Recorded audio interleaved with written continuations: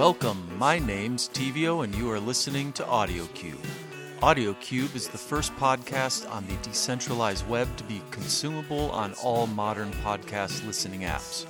What that means in my journey with building the next generation of podcast technology is what AudioCube is all about.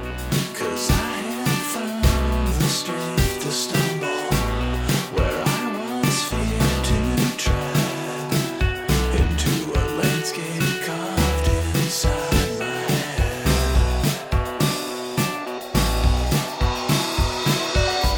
For well over 15 years, I've been working in the world of startups. I have been creating simple tools for creators to help them succeed at what they love doing. These tools have ranged from music discovery, website creation, and most recently, podcast distribution and analytics.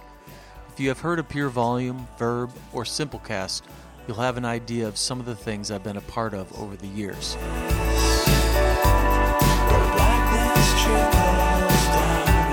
When I first started rebuilding Simplecast 5+ years ago, I was struck by the pureness of the podcast medium. Podcasting had not been taken over by any of the monoliths yet.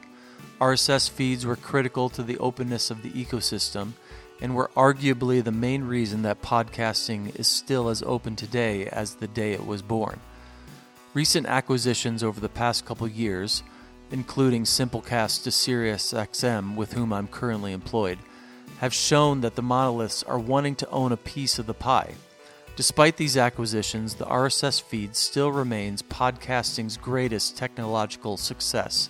Even though the feed has been critical to ushering in the future of podcasting, it has also become its biggest weakness.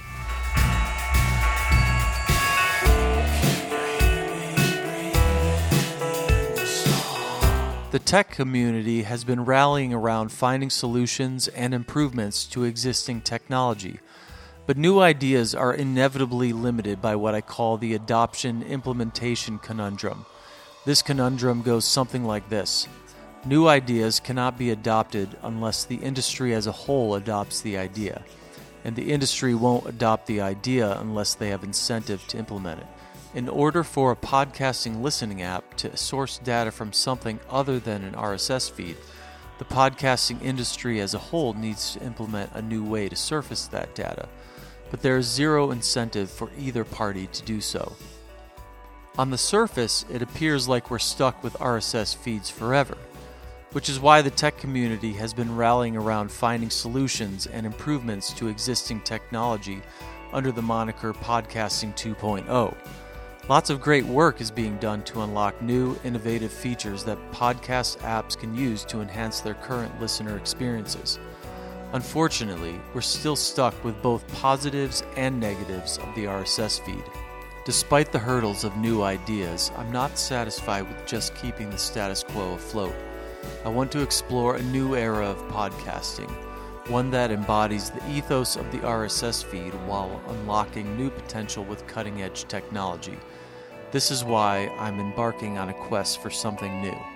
I've spent my free time over the past year building a prototype for moving forward.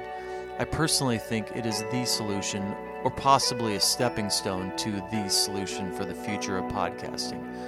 You might disagree and think I'm crazy, but I encourage you to join me in upcoming episodes as I dig deeper into the project I call AmpliCube.